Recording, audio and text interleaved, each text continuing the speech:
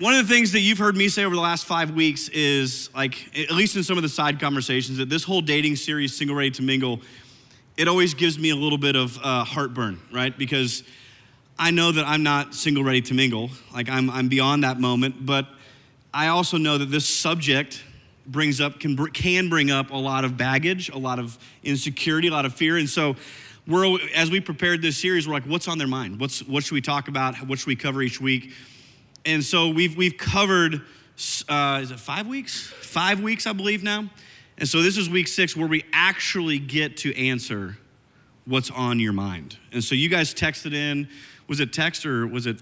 Text, Instagram. We got all the replies. questions. So We're going to get right into this. And here's what we're going to do. We say this at the beginning of every week. The Bible does not talk about dating. The Bible does not talk about when to break up. The Bible does not talk about a lot of these things because it did not exist back in that day. So we're going to take these questions and we have discussed them, we've prayed over them, and we're going to try and give you the best to our ability, a biblical view of the questions that you're asking, okay? Some of this is going to be straight from God's word. Some of it's just going to be kind of our collective wisdom and observation of life and how things have gone, good, bad, and ugly, and kind of give you, hey, this is maybe a wise thing to do. So with that said, what's our first question, Mary Ashton? Real quick, do you guys like Andy's sweater? It's nice. It's got glitter. It's good. Hey, okay. when your boss gives you something to wear, you wear it, okay? That's true. That's all Bill thank Search. you. Give him a high five later. Okay, so we're going to jump into this. I just also want to say, I think that this is probably going to be like funny. Y'all might hear some of these questions and laugh, and that's okay. Or our responses. I think it's okay that this is lighthearted. We're sitting down. We're having a conversation. We're trying to be winsome. We're trying to be winsome in our cool, trendy chairs. If you don't know what that, listen to last week's message. You'll figure out winsome. Winsome. Anyways, so this is supposed to be fun. Let's not take it too terribly seriously. But thanks for listening with us. First question, is online dating a good or bad idea, since that's the way so many people our age are dating? Well, should we just do a poll? Let's just do this. Let's go here, here, here. What do you think? What do you guys think? Here, here. Mixed. Okay. Okay. Yeah. All right. Here's the deal. I mean, my opinion.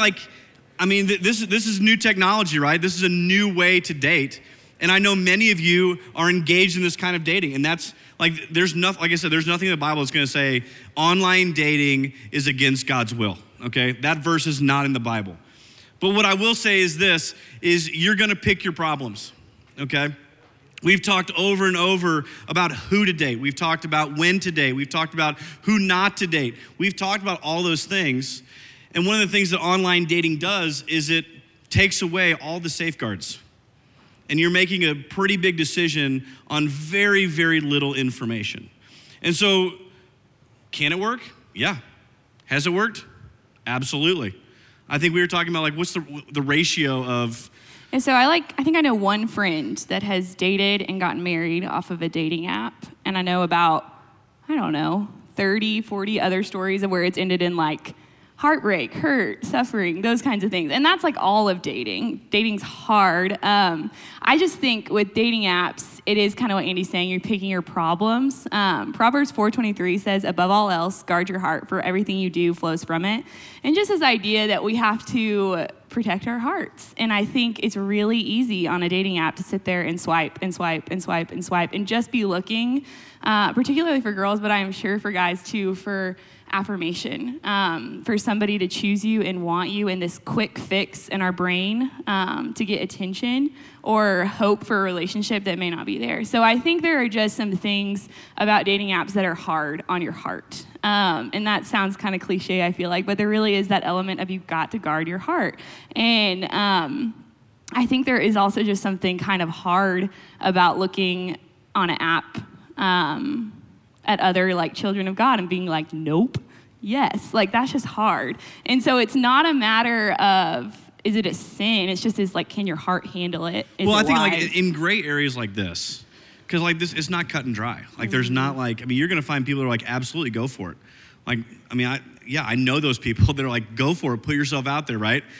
But I think here's a good rule of thumb that I use in my life is when the answer's not obviously right or wrong, that may not be the right question to ask. Is it right or is it wrong? Maybe the best question you can ask is this a wise thing to do?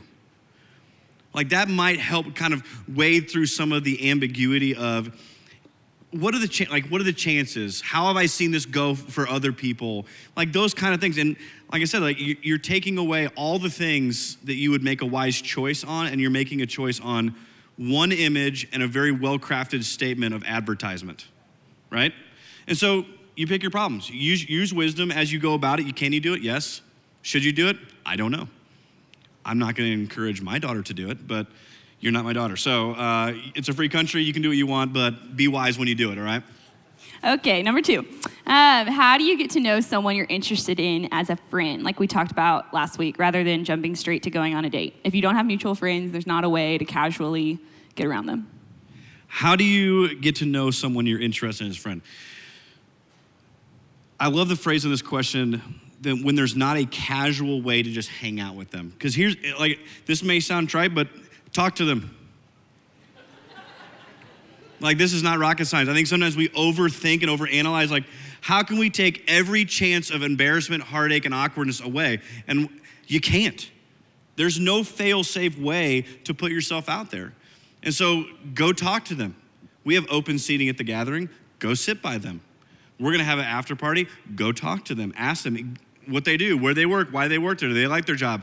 Like, just be interested in them and put yourself in their proximity, like increase the proximity.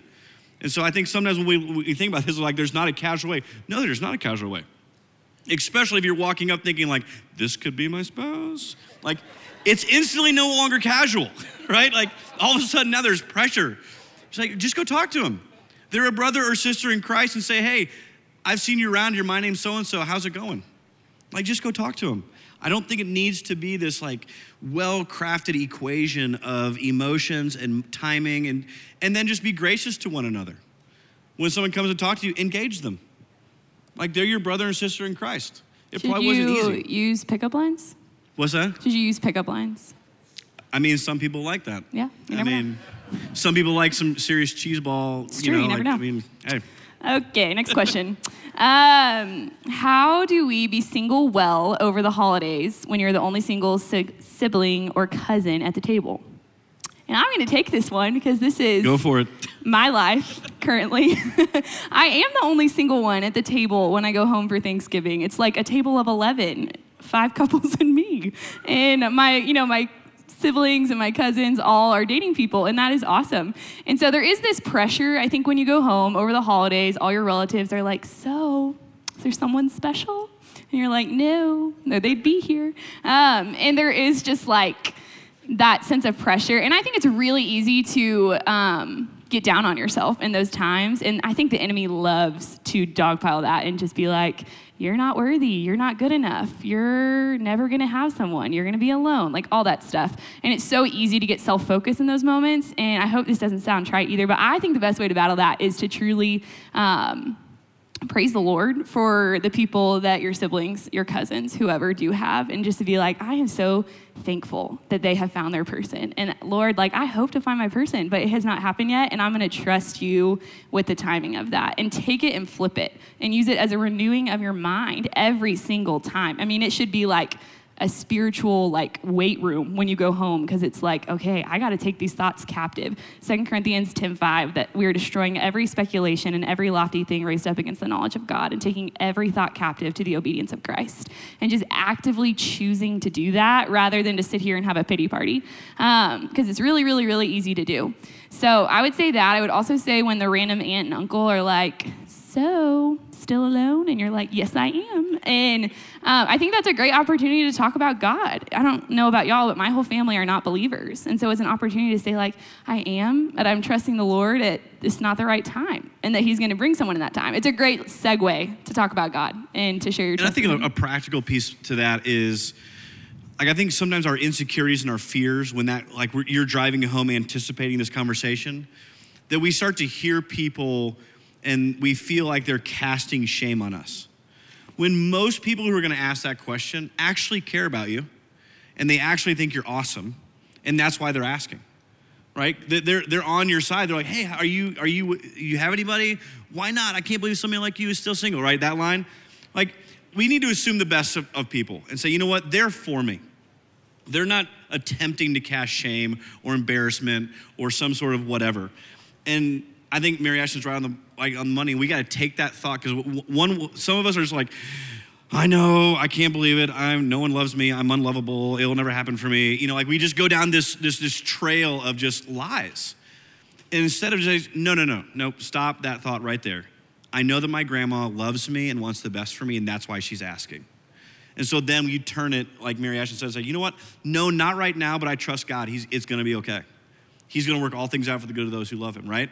And so then you take it from a shame train to let's put this on God and trust him and display my faith in an active and real way. So. It's good. Okay, next one. How far is too far physically? What is a biblical boundary in a relationship? And yeah, this is one that is just prevalent. I think we've probably all asked or thought that question at some point in our lives of how far is too far? What does that mean? Like when we're supposed to have good boundaries in dating, if you're dating someone or if you have in the past. And it's one of those things where we're probably asking the wrong question. I'm just going to read these scriptures because I feel like they speak for themselves. But 1 Thessalonians 4, 3 through 5, it'll be on the screen. It says, "For this is the will of God, your sanctification. That is that you abstain from sexual immorality, that each of you know how to possess his own vessel in sanctification and honor, not in lustful passion like the Gentiles who do not know God." 1 Corinthians 6, 18 through 20 says, "Flee immorality. Every other sin that a man commits is outside the body, but the immoral man sins against his own body. Or do you not know that your body is a temple of the Holy Spirit who is in you, whom you have from God, and that you are not your own? For you have been bought with a price, therefore glorify God in your body." And it's one of those things when we say how far is too far, it's a totally fair question, but we're kind of saying like, how close can I get to sin without doing it? Versus where the scripture is saying, run away, like flee, like get up and go away from sin. Don't dance with it. And I think it is just one of those things that it talks about in 1 Corinthians that every other sin that a person commits is outside the body, but the immoral man sins against his own body. And that's one of those things where I'll just share like from personal experiences that like sexual sin is different than regular sin. And it affects you for a long time. Like science has proven this. It's caught up to the concept of the Bible that when you have any form of sexual sin with someone, that's anything from beyond kissing to sex. You guys know what I'm talking about. That is going to bond you with that person. And it makes it a lot harder. When you break up, you're going to go through way more pain, way more suffering, way more challenging. A lot of you know this because you've experienced it. And it's sad and it's hard. And it's one of those things, whether you've been broken up for a month or 3 months or 3 years, it can still come up in your brain. And so I think this is one of those things where scripture and God isn't saying like, don't mess around with this because we want to take all the fun with you. He's like, don't do this because it's not best for you, I promise. He doesn't want us to have to suffer for a long time. So if that's you, if that's your story, if you've fallen into sexual sin, you are not alone. I just think we can't really move past this without talking about God's grace. And Romans 8:1 says, "Therefore there is now no condemnation for anyone who is in Christ Jesus." Like we have been redeemed, we have been set free. We get to run in our freedom and the grace of God. But we also get to practice wisdom and saying, no more. I'm not going back to that. We're going to have firm, solid boundaries so that we don't fall into any form of sexual sin. Well, and I think, you've heard my thoughts over the last 5 weeks on this stuff. But here's a couple questions that I would suggest you ask yourself when it comes to the details of like, well, what about this? And what about this? Because we could stand up here or sit up here and discuss every possible scenario. We're just not going to do that. Here's what I want to offer you. Ask this question. Can we do blank and glorify God? Like that's a good question to ask when it comes to how far is too far, what's allowable. Because I agree with Mary Ashton, like that's probably the wrong question to ask. That's a question that comes from an over hypersexual culture that says this is the goal of a relationship. Well, 1 Thessalonians says God's will for you is your sanctification, not your sexual gratification. Like that's not God's will for you. His will is sanctification. And so asking yourself a question like, can we do blank and glorify God? Or can we do this and will this draw me closer to God or put a wall and a barrier between me and the Lord? right? Like those are the questions we should be asking, not how close can I get to sin without it burning me, right? Like I've already talked about this with my kids. Like it's the fireplace example. Like fire's great when it's in the fireplace. Outside the fireplace, it is going to destroy. And our world talks about sex as this casual, like you have to have it to survive. And that's a worldly sexual ethic.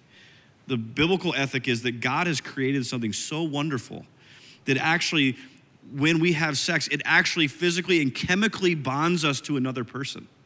And that's why pornography is so dangerous, because it starts to train your mind to be bonded to an image, not a person. And so we got to start asking ourselves these questions of, is this going to honor the other person I'm with and glorify God? Can we do this and to God's glory? Does this draw me closer to the Lord when we engage in this activity? Those are good questions, good practical questions. I know you shared a story earlier about your brother asking you a question. Oh yeah, my little brother really asked tangible. me, how far is too far, which is hilarious that he asked me that. But he did. And I was like, William, if you would like want to punch a guy in the face for doing that with me or that happening and you like finding out about it, like don't do it. Which is just like a funny, like silly way. But if you're not comfortable talking to your parents about it, you probably shouldn't be doing it in a dating relationship. Well, in Ephesians 5:3 says, as Christians, there should not even be a hint of sexual immorality.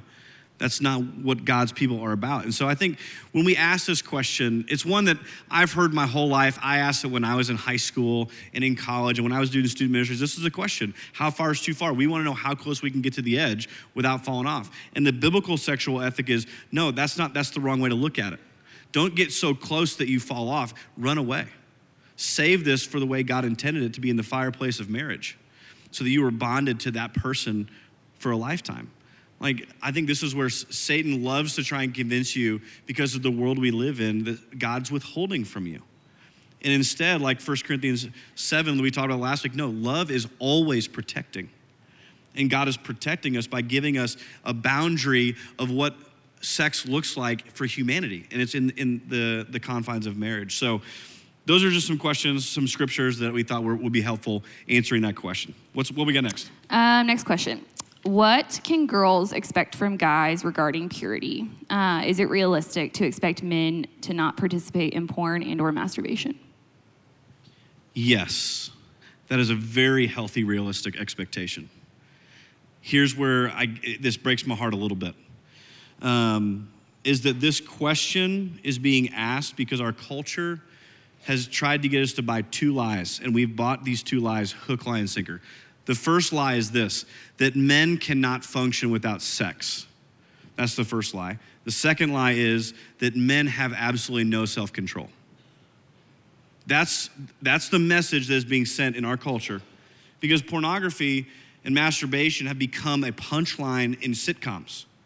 Like, it's just kind of the norm, right?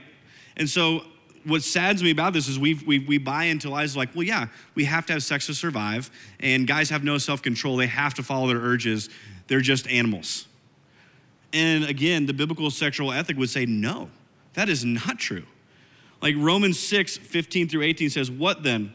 Paul writes, shall we sin because we are no longer under the law, but under grace? By no means.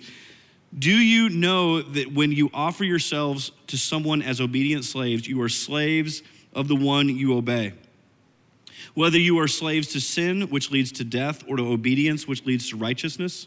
But thanks be to God that though you used to be slaves to sin, you have come to obey your heart, the pattern of teaching that has now claimed your allegiance. You have been set free from sin and have become slaves to righteousness. And then later in 1 Corinthians 7, 8, and 9, Paul writes, now to the unmarried and to the widows I say, it is good for them to stay unmarried as I do, but if they cannot control themselves, they should marry.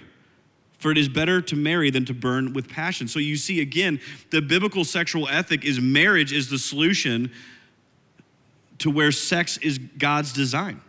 If you can't control yourself, get married. And so it hurts my heart a little bit that this is part of our culture. That can I even expect? Yes, you can. Yes, you absolutely can. Gentlemen, you can. fight that temptation and find victory over. We just sang songs about victory in Christ. If we can't find victory in Christ, then what the heck are we doing? It's a matter of, are we putting ourselves in a position to find victory? Are we waging war on the sin that so easily entangles us? Or am I tolerating it and trying to control it and hide it so that no one finds out? And so, young ladies, yes. Is it realistic to expect a man not to participate in pornography and masturbation? Absolutely. Because we're called as men of God to be set free from that sin. So we put ourselves around other men who are going to fight for our purity with us, hold us accountable, that we can run this race with. Okay? So, yes. And no one's ever died from not having sex. And yes, you are capable of self-control with the power of the Holy Spirit, number one. Sweet. Okay. Next one. Is it okay to go on vacation alone with your boyfriend or girlfriend? No. Some of y'all ain't gonna like that. No. What's the one exception? What's that? What's the exception? If you're with your families, like that's fine. If you're with a big group of friends, that's fine. But let's just promise this. Take a picture of the whole group before you put it on Instagram. Like before you just put you and her or him or whatever, because here's what ends up happening. Is when we talk, and I'm going to go back to 1 Corinthians 13. Love is patient. Love is kind. It's not proud. It's not dishonoring. It's not self-seeking. It's always protecting. And when you or whoever goes on vacation with their significant other, it's just the two of them, everyone in the world is assuming something about that trip. Is that y'all are having sex on that trip. And so it's irregardless whether you are or whether you are not. Like, number one, it's unwise to put yourself in a position of temptation like that, just by yourself. Number two, and I'll speak from a guy's perspective, we're not protecting the girl physically, and we're also not protecting her reputation. Because we're putting pictures out there that everyone is assuming, I shouldn't say everyone, a lot of people are assuming y'all are sleeping together on vacation. And so it's not honoring to either one. And you're setting yourselves up for temptation that I don't know how many people can say no to that over a 4-day week in a romantic place. You know, I mean, it's just, at minimum, it's unwise. But I think more than anything, it's dishonoring to the person you're with, because you're taking their reputation and saying, we'll sacrifice your reputation so we can get a good vacation together in a pic and let everybody know that we love each other. And so I would just say, man, I really think it's unwise to do that. Okay, next one. What's the best way to show a guy you're interested without being too flirty? What do you think, Mesh? Ladies. What's your move? It is okay to flirt a little.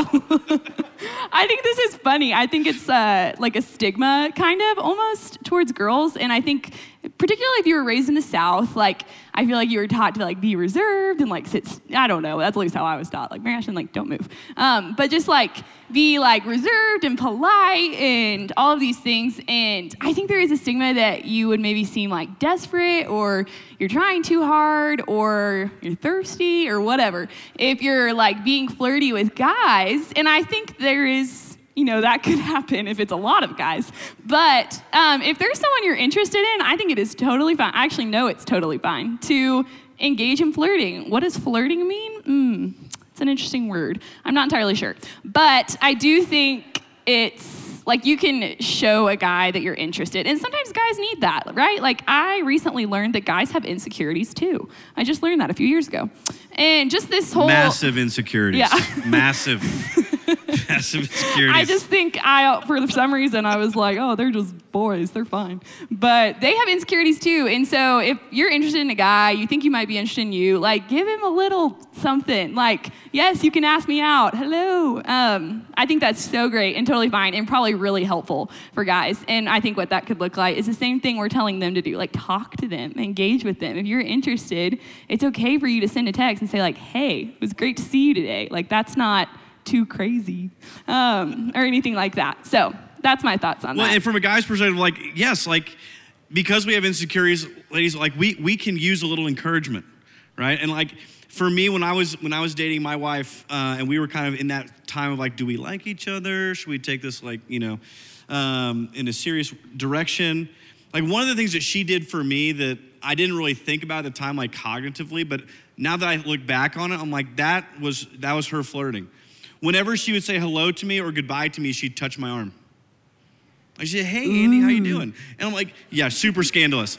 Like, but like after the fact, talking to her, like she was so nervous to do that, because of all the insecurities you just said. Like she didn't want to seem desperate or aggressive or whatever.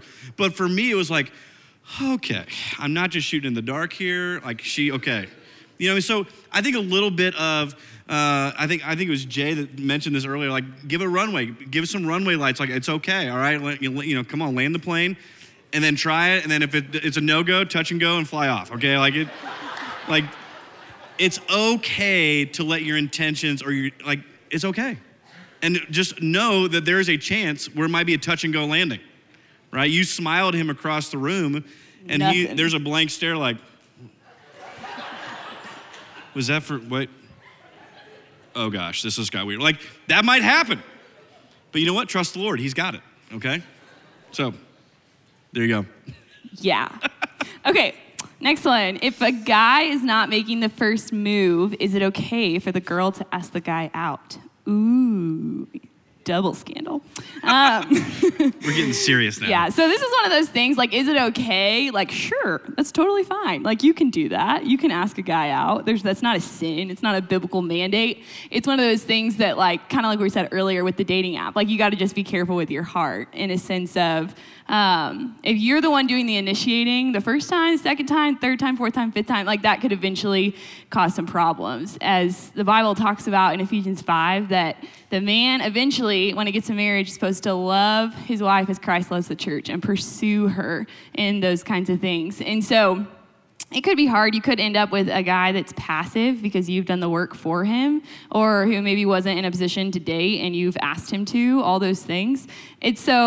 You totally can. I think it comes down to that Ephesians 5:15 thing. Well, let's talk about the other side of the coin there. Like, it could also work out well. Yeah. Right? Like, maybe he's just really scared and really insecure, but once you say, hey, I would like to go on a date with you, now he's like, all right, no, great, let's do this.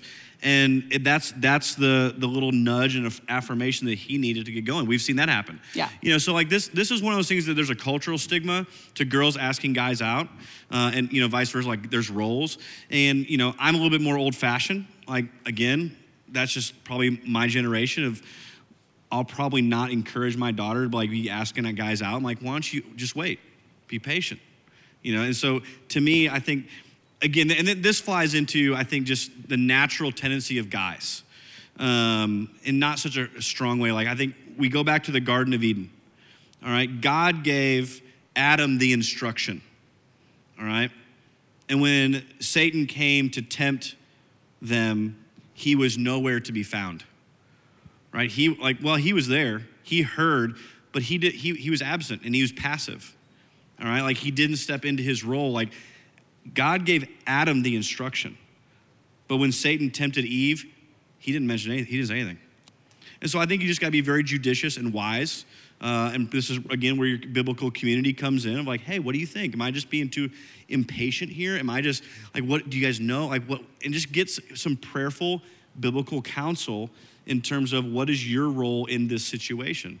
Because what you don't want to end up doing, and again, this is worst case scenario. I'm a 6, so I think about these things. Right? What you don't want is to ask a guy out who's passive, and the rest of your life, you're going to be dragging him along to do anything, right? So we got to watch and be like, is that who he is, or is that just this moment? And so again, it's just a discerning thing and a wisdom thing to pray through and talk to your people about. Yep. Okay. Why, guys, I feel like you're kind of getting dogged on these questions. Girls maybe send in more. Why do guys not ask girls out on dates? Let's move on. No, I was kidding.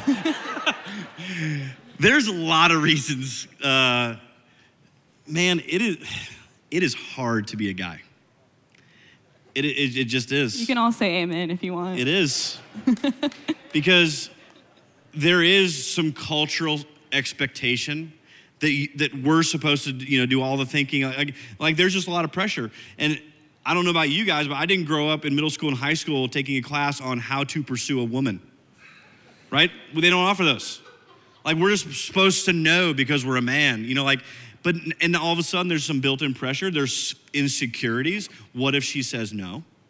Right? My pride and my ego are at stake here. Like, that's a big deal for guys. Like, I'm a guy. I'm going to put myself out there. What if she says no? And so I think a lot of it is probably just insecurity. A lot of it is fear. And that's why I think, to maybe roll back a little bit, like some of that flirting is actually really helpful to maybe relieve a little bit of pressure and say, hey, I'm going to help you and let you know that I like talking to you and I like spending time with you. And so that it makes it a little bit easier for him to do that. Because it's just hard. There's just a lot of pressure that comes along with it. So, and I think too, sometimes like guys are scared that girls, we're crazy. You know we are.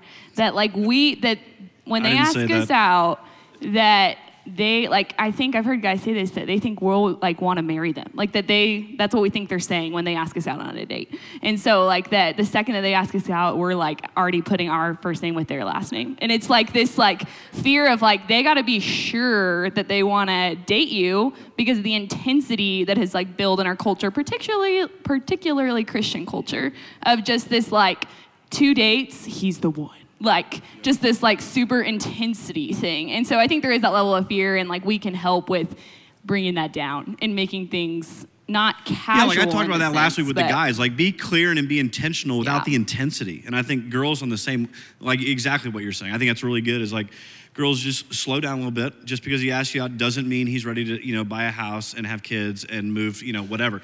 Like just have fun. Like enjoy getting to know somebody. And I would say this, if a guy does ask you out, be gentle, but be swift, okay? Like be clear, like, hey, I'm not interested, or like, man, thank you, I would really like that. Like be clear to him, affirm him, and especially if the answer is a no on the first date or second or whatever, and I'm probably jumping ahead here, Marianne, I think, but affirm him and say, hey, I really appreciate the way you've pursued me. It's really made me feel honored and that kind of thing, like, so that he is not afraid to do it again another time. And so, anyway, why do they not ask out? We're insecure. We're a ball of fear and insecurity. So, just be gentle and kind and be patient. Yep. Okay. We kind of already touched on this one, but how do you know if a guy or girl is interested in you? When they tell you they're interested in you. Right. Yeah.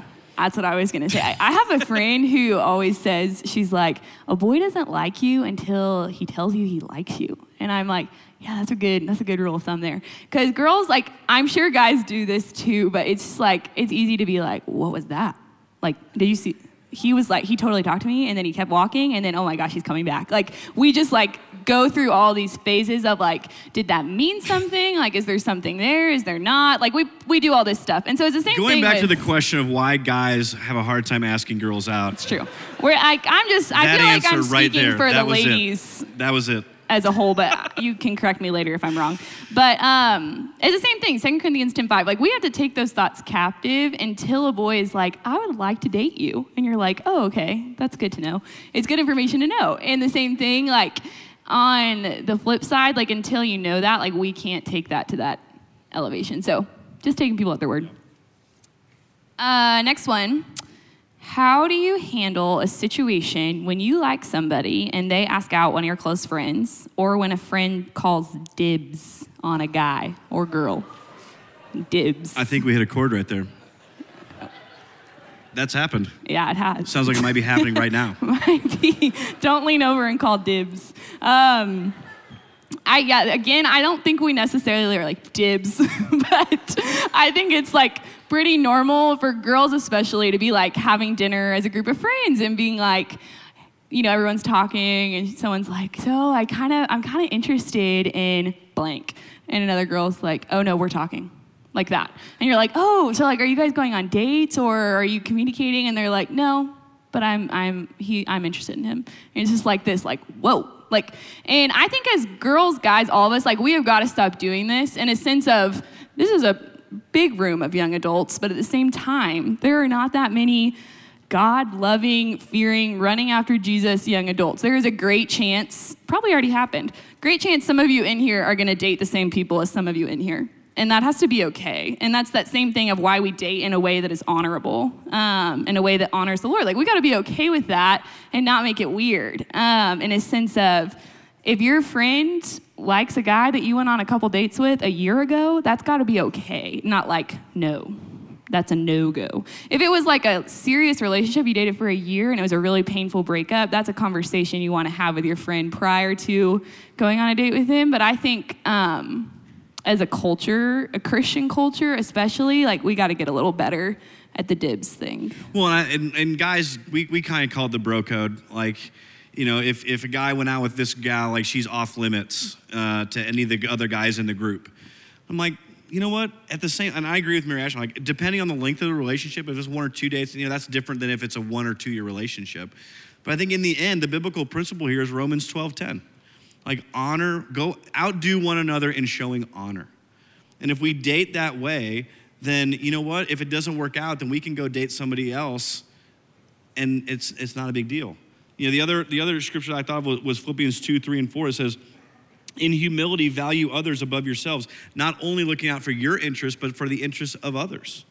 And so, man, let's not stifle everyone else's possibility of dating just because we are insecure about losing that opportunity to date. Does that make sense? So, yeah. Not gonna take that drink of water. Okay, so that was all of our main questions, but now we're gonna do something fun called rapid fire. In a sense that we're just gonna answer a couple of them really fast, just so that we get through as many as we can. But these ones are pretty brief. We're gonna go through them fast, and then we're gonna be done. Thanks for hanging in there with us. Number 1, Andy said to pursue godly people through friendship with the hope of dating. Can you talk more about how to transition friendship into dating? How can I ask a girl out I'm friends with without it being a surprise to her? Ask her on a date, not to hang out. Beautiful. Then we're clear that we're moving from friendship to maybe something else. The hangout, that's friendship zone. Just be clear, ask her out on a date, and that verbiage should be very clear. Yeah, also, I will say this. I have never met a girl that was, like, angry about being asked out on a date. It's usually, like, a great day if you get asked out on a date, even if you're not interested. Yeah, even if you're not interested or you don't want to go, like, it's probably one of the highest forms of flattery to, like, be chosen and asked out on a date. So I would just say, like, at some point, just go for it. Go for it. Ask them on a date. Let's do it. All right, the next one is there a biblical foundation for the term soulmate or the idea of looking or waiting for the one? No, there's not. Soulmate is not in the Bible. And the reality is there's probably plenty of people in here that could marry plenty of people in here that love Jesus and are pursuing him. Is there the concept that, like, you could maybe get there in a sense that God knows who you're going to marry, so there is one in that sense in his sovereignty, but that is something way beyond our comprehension. Isaiah 55:19 and 20 says, his ways are higher than our ways, and his thoughts are higher than our thoughts. It's so lofty that we can't even understand that. And so that's not something we can, like, sit around and wait for the one to, like, appear like a Hallmark movie. Probably not going to happen that way. Here's how I frame that. Like, I moved to Oklahoma in 2001. If I hadn't moved to Oklahoma, was I destined to be single the rest of my life? I don't believe so. Because I wanted to be married. And so wherever I moved, I would have pursued a young lady who loved the Lord and was following after Jesus. And I probably would have married somebody else if I didn't move to Oklahoma, where I met my wife now. And so the one is the one that you marry. When you walk out that aisle, that's the one. And so I think sometimes when we do get, like, a lot of people think, well, when we get married, we find out, like, oh no, I married the wrong one. No, you didn't. That's who you married. That's the one. And so, yeah, there's no biblical concept for that idea, but there is that you marry one. Yeah. Okay. Do guys or girls tend to have a type of girl or guy they're interested in, or just qualities that they are looking for? I would say obviously this is just from observation and talking with people, is I think most people believe they have a type. They're like, if you look at all my, high school dating pictures, there's a type, like whatever, athletic, blonde, whatever, whatever. But the ironic thing is Match.com doesn't agree with this. Back in 2010, they did a study looking at what people said they wanted to date and who they ended up with, and there was zero correlation. Basically, what they learned was people don't know what they want. And so is there a type? I think we all believe we have a type, Do you have one type? No, you don't. Like, I've told my wife this many times. In high school, we would not have been friends. Like, she wouldn't have liked me, and I probably would have made fun of her. So, like it was just, in our immaturity, like, that's not it. But as we matured, guess what? My sight was broadened to be like, okay, there's more to life than the peripheral things that I see. And so, yeah, I think we want to have a type. I think it makes it easier, makes it more in control. But science and all the observation I've seen would say, no, that's not true. Okay, how can we honor a guy or girl well while saying no to a date or a second date or breaking it off?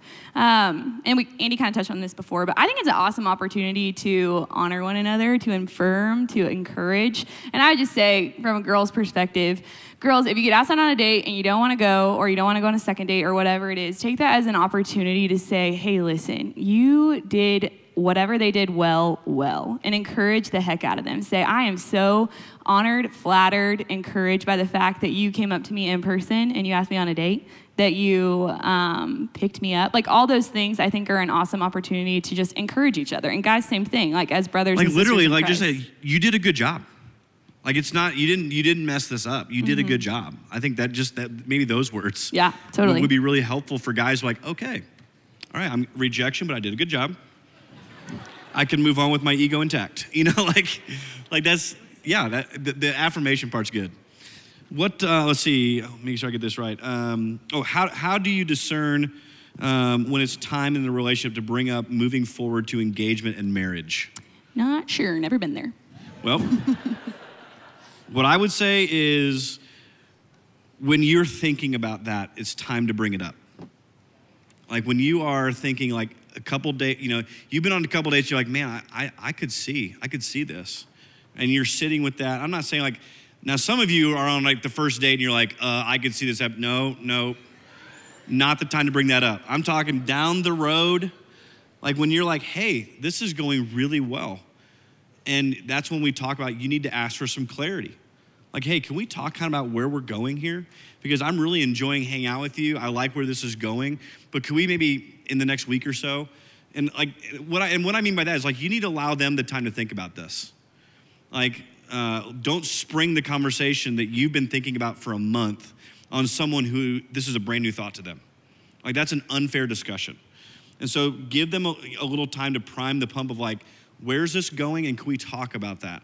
Yeah, absolutely, I'd love to. Let's do that this weekend. Let's find some time to do that. So when you start thinking about it and it's on your mind more often than it used to be, it's probably time for some clarity on where this is going. Okay. 2 more. How much should you talk about your current sin struggle with a significant other? How much should you talk about your current sin struggle with your significant other? I think when it comes to sexual sin struggles, I think that's a bit of a different topic because it's a little bit more intimate, obviously. In marriage, it's going to look a little bit different. But in general, what I would say is this. We need to be an open book and say, hey, this is who I am. But the person you're dating does not need to be your accountability person. Like, that is super unhealthy. Like, you need to find somebody, guys, you need to find a guy, gals, you need to find a gal that says, hey, this is who I am. This is what I'm dealing with. And as it gets more serious, the conversations you have in a relationship get more serious. Like, we have Becoming One here at Crossings where people who are thinking about who are engaged, like, I've gotten to the point where I'm like, if you're seriously dating, go take that class. Like, you need to have some conversations and flesh out some things before the ring is on the finger. Because once the ring is on the finger, a lot of those conversations stop happening because now you're in marriage mode. You're planning the wedding. And all the conversations that you should have had when you were seriously dating, now you don't have time to have because you got a deadline to make and reservations to make. And so I think as you grow closer, as you get more serious, sin struggle should be a part of the conversation. Now, my wife and I, we talk about this stuff. I talk with other men about this. Like, the question is this: when it comes to especially like sexual history, like where you've been, who you've dated, what you took part in, all that stuff. The question then becomes is this helpful? Are details helpful?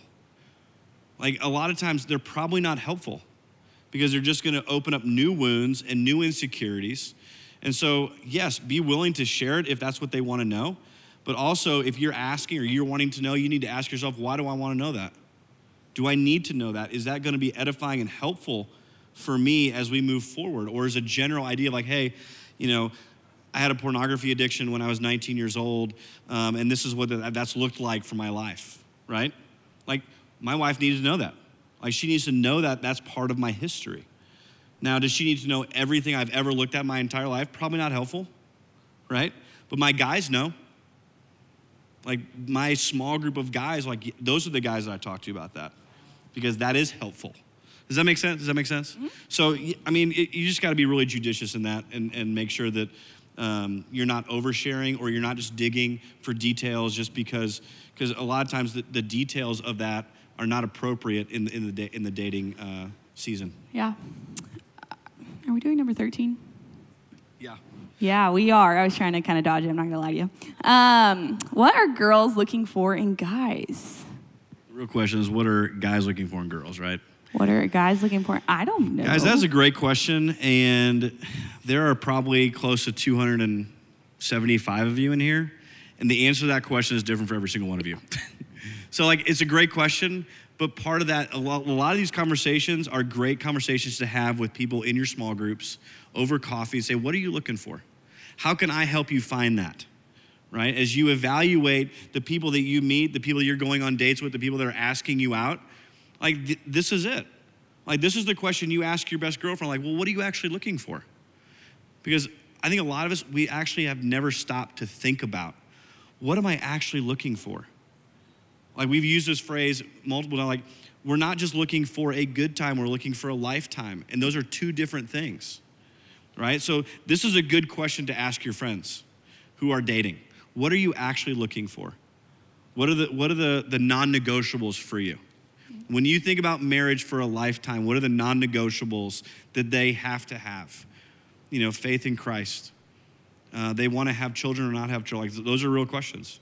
Are you okay if we live anywhere, or do we have to stay here? Like, those are all questions you got to ask, and you can help each other flesh those out, so that as you evaluate in the dating scene, you're not just pushing all in on something you have no idea what you're even betting on. Yeah. And I would say on that too, like, girls, guys, all of us, like, hold to that. Like, if you set those standards, those things you're looking for, those, just, I guess, what you're looking for in a guy or a girl, do not compromise just when somebody comes along that's going to give you attention.